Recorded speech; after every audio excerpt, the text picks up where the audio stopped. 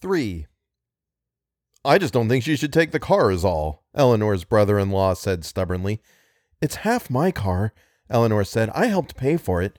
I just don't think she should take it is all, her brother-in-law said.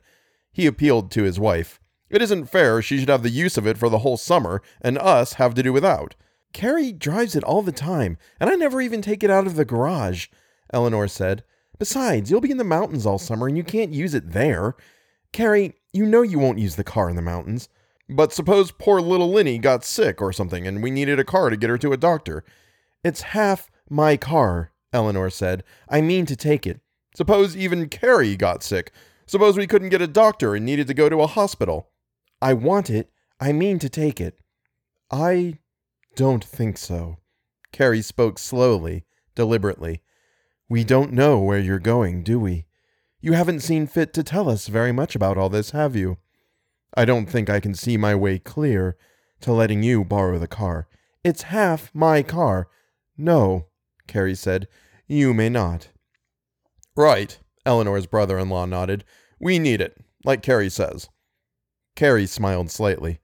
I'd never forgive myself, Eleanor, if I lent you the car and something happened.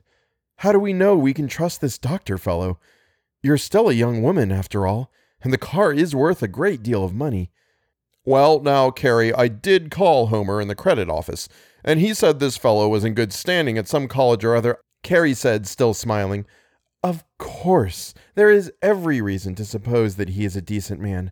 But Eleanor does not choose to tell us where she is going or how to reach her if we want the car back. Something could happen, and we might never know.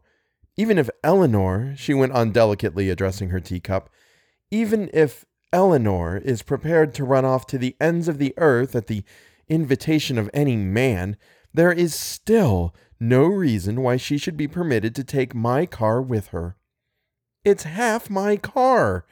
Suppose poor little Linny got sick up there in the mountains with nobody around, no doctor. In any case, Eleanor, I am sure that I am doing what Mother would have thought best. Mother had confidence in me, and would certainly never have approved my letting you run wild, going off heaven knows where in my car. Or suppose even I got sick up there and I'm sure Mother would have agreed with me, Eleanor. Besides, Eleanor's brother-in-law said, struck by a sudden idea, how do we know that she'd bring it back in good condition?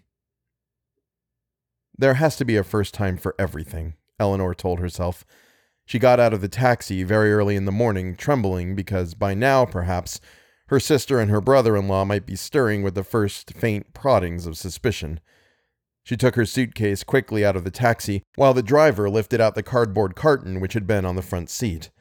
Eleanor overtipped him, wondering if her sister and brother-in-law were following, or perhaps even now turning into the street and telling each other, There she is, just as we thought. The thief, there she is. She turned in haste to go into the huge city garage where their car was kept, glancing nervously towards the end of the street. She crashed into a very little lady sending packages in all directions, and saw with dismay a bag upset and break on the sidewalk, spilling out a broken piece of cheesecake, tomato slices, a hard roll. Damn you! Damn you! The little lady screamed, her face pushed up close to Eleanor's. I was taking it home, damn you! Damn you! I'm so sorry, Eleanor said. She bent down, but it did not seem possible to scoop up the fragments of tomato and cheesecake and shove them somehow back into the broken bag. The old lady was scowling down and snatching up her other packages before Eleanor could reach them, and at last Eleanor rose, smiling in convulsive apology.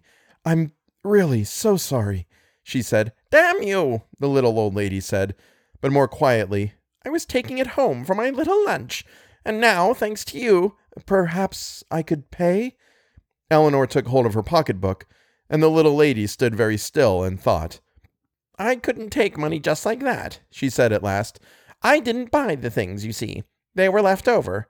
She snapped her lips angrily. You should have seen the ham they had, she said, but someone else got that.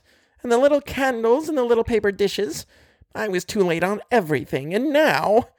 She and Eleanor both glanced down at the mess on the sidewalk, and the little lady said, So, you see, I couldn't just take money. Not money just from your hand, not for something that was left over. May I buy you something to replace this then. I'm in a terrible hurry, but if we could find some place that's open." The little old lady smiled wickedly. "I've still got this, anyway," she said, and she hugged one package tight. "You may pay my taxi fare home," she said. "Then no one else will be likely to knock me down." "Gladly," Eleanor said, and turned to the taxi driver who had been waiting, interested. "Can you take this lady home?" she asked. "A couple of dollars will do it," the little lady said. "Not including the tip for this gentleman, of course. Being as small as I am," she explained daintily, "it's quite a hazard. Quite a hazard indeed, people knocking you down. Still, it's a genuine pleasure to find one as willing as you to make up for it. Sometimes the people who knock you down never turn once to look." With Eleanor's help, she climbed into the taxi with her packages, and Eleanor took $2 and a 50-cent piece from her pocketbook and handed them to the little lady, who clutched them tight in her tiny hand. "All right, sweetheart," the taxi driver said. "Where do we go?" The little lady chuckled. "I'll tell you after we start," she said, and then to Eleanor, "Good luck to you, dearie. Watch out from now on how you go knocking people down." "Goodbye," Eleanor said, "and I'm really very sorry." "That's fine, then," the little lady said, waving at her as the taxi pulled away from the curb. "I'll be praying for you, dearie." Well, Eleanor thought, staring after the taxi, there's one person anyway who will be praying for me. One person, anyway.